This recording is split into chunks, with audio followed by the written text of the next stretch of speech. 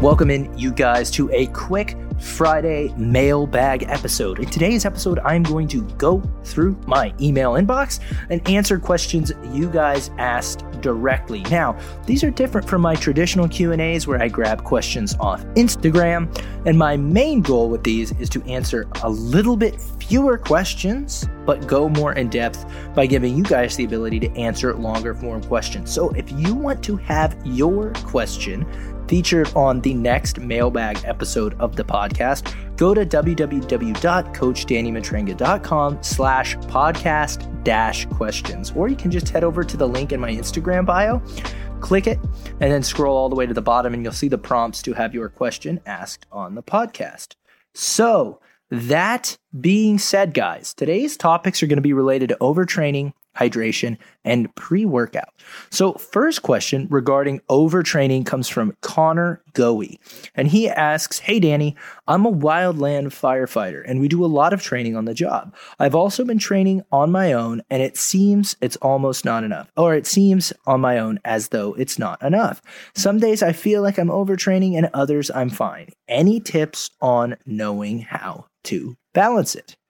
So essentially what Connor's asking is, how does he balance the demands of a physically active job like being a wildland firefighter, which for those of you who don't know is one of the most arduous jobs you could probably have, and his fitness goals and just generally being able to train to not only stay in shape for work, but probably also for performance and aesthetics. Now, one thing I will tell you is this: if you have a very physically demanding job, a la construction, wildland firefighting, things of that nature, you are going to have to eat quite a bit of food. You see, people generally assume that exercise is the way in which we burn the most calories. If we were to say, hey, where do you burn the majority of your calories throughout the day? A lot of people would assume it's during their workout. Now, that might be the case if you have a really tough workout, but the average workout's probably only 60 to 90 minutes.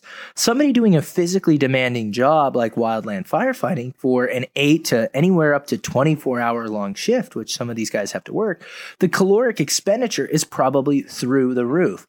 Not to mention, there's always the stress of a potential emergency or who knows what could happen. So the stress paired with the high amount of output would 100%, my first recommendation for you, Connor, would be make sure you are eating enough food. If you're feeling the symptoms of overtraining, you're training in the gym, and you have a really physically demanding job, it's really, really important that you are getting enough food in and getting enough sleep.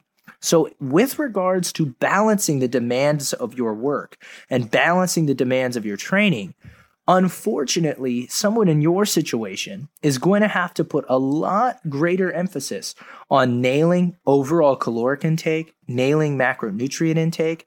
I would really, really focus on nutrient timing, right? The right amount of calories in the macros are the cake, if nutrition was a cake, but nutrient timing is the icing.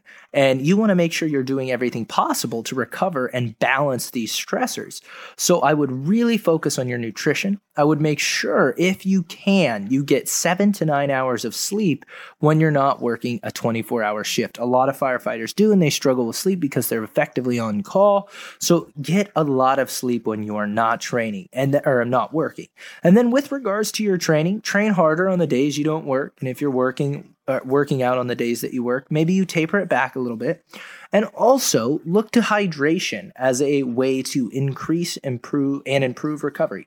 Hydration often gets overlooked, but it's one of the most important avenues we have for making sure we get nutrients to and from tissues, and that we don't necessarily, we maintain a high tissue quality despite tons and tons of work. So the second question is from Ariana Stone. And Ariana asks, "Hi, Danny. Love the podcast and your content. Keep doing what you're doing.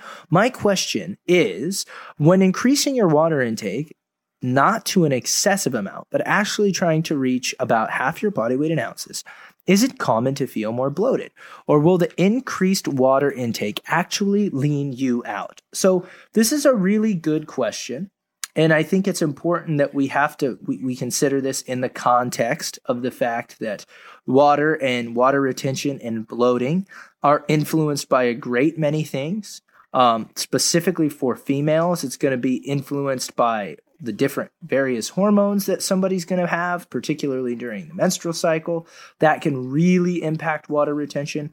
Another thing we have to look at is nutritional status. What's the carbohydrate intake like? What's the sodium intake like? Those can influence holding on to more water. But yeah, if you weren't drinking a lot of water, and you started drinking more water in an effort to increase your overall hydration, it's very common to feel as though you're holding on to more water. It's very common to feel as though you have to go to the bathroom extremely frequently while your body acclimates, right? Can the increased water intake actually help you lean out? Sure. I think most of that would be indirectly. And by that, I mean it would help you lean out by virtue of making sure that you're adequately hydrated so you can perform at the highest level, recover at the highest level. Hydration plays a big role in regulation of appetite. So if you're getting the right amount of food, generally speaking, if you get a little bit of water in there too, you will be fuller. Now, if you're just totally starving yourself, I don't think water is going to necessarily curtail your appetite. But if you're eating in a modest calorie deficit, for example, and you have two people eating the same amount of calories, one's drinking 20 ounces of water, the other's drinking half their body weight in ounces of water, the person drinking half their body weight in ounces is probably going to feel fuller, purely by virtue of having that expansion at the level of the stomach.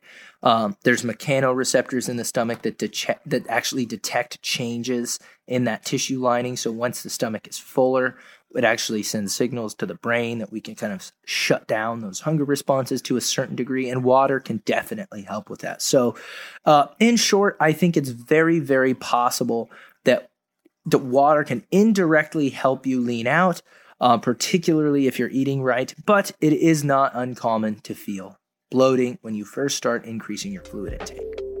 Hey guys, just wanted to take a quick second to say thanks so much for listening to the podcast. And if you're finding value, it would mean the world to me if you would share it on your social media. Simply screenshot whatever platform you're listening to and share the episode to your Instagram story or share it to Facebook. But be sure to tag me so I can say thanks and we can chat it up about what you liked and how I can continue to improve. Thanks so much for supporting the podcast and enjoy the rest of the episode. All right, guys, so last question comes from Cameron Stewart, and he says, I had a question for you about pre-workout, specifically pre-workout with caffeine and how to manage it when lifting in the afternoon. I really like the effect of pre-workout and how it impacts my heavy training sessions, but I do prefer afternoon lifts. Caffeine after 12 o'clock can have negative effects on sleep, which I'd like to avoid because that's where the gains happen. I'd love to hear your thoughts on this, and if it's something simple as just taking pre-workout that doesn't have caffeine on the days I lift in the afternoon, or if it's okay taking the risk of compromising sleep a couple nights each week. And then he asked me to email him. So here's what I would say, Cameron.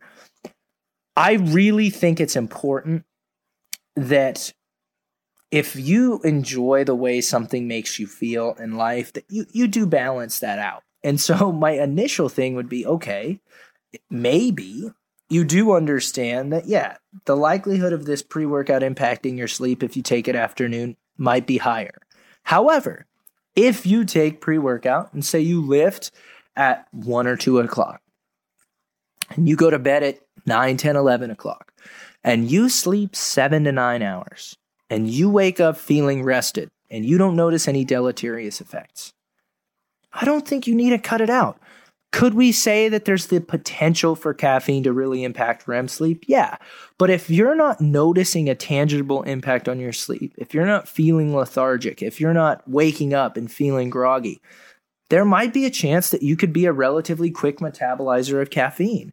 And if that's the case, you might be able to have it later in the day. If we're talking like 4, 5, 6, just a couple hours before bed, maybe those are the days that you opt for the stimulant-free version of pre-workout. I think it's really important here to take everything in context and look at yourself as an N of 1. We definitely know caffeine has a negative impact on sleep, but if you're not feeling it and you feel like you found a good time for yourself to take it and perhaps you metabolize it fast, I don't know if there's any reason to change it. And if you want to work away from having more caffeine, you can always buy pre-workout that does not contain caffeine and then buy caffeine pills. And I've seen these in sizes ranging from 50 milligrams all the way up to 200 milligrams. and just supplementing your pre-workout with a caffeine pill, gradually working towards a smaller and smaller dosage and kind of getting away from that dependency. The thing with caffeine is we tend to build up a tolerance relatively quickly. And so a lot of the effect we get from it when we take our pre-workout is from the associative tingles from things like beta-alanine, the taste, the perception of shaking the bottle and understanding that we're getting closer to our workout. Or if it's an energy drink, it's the cracking of the lid. It's a multifactorial, multisensorial thing that works on a level that goes deeper than just the caffeine. For example, if I gave you pre-workout and you didn't know it was pre-workout, it might not have the same impact as knowing that something is pre-workout. There's an expectation impact there.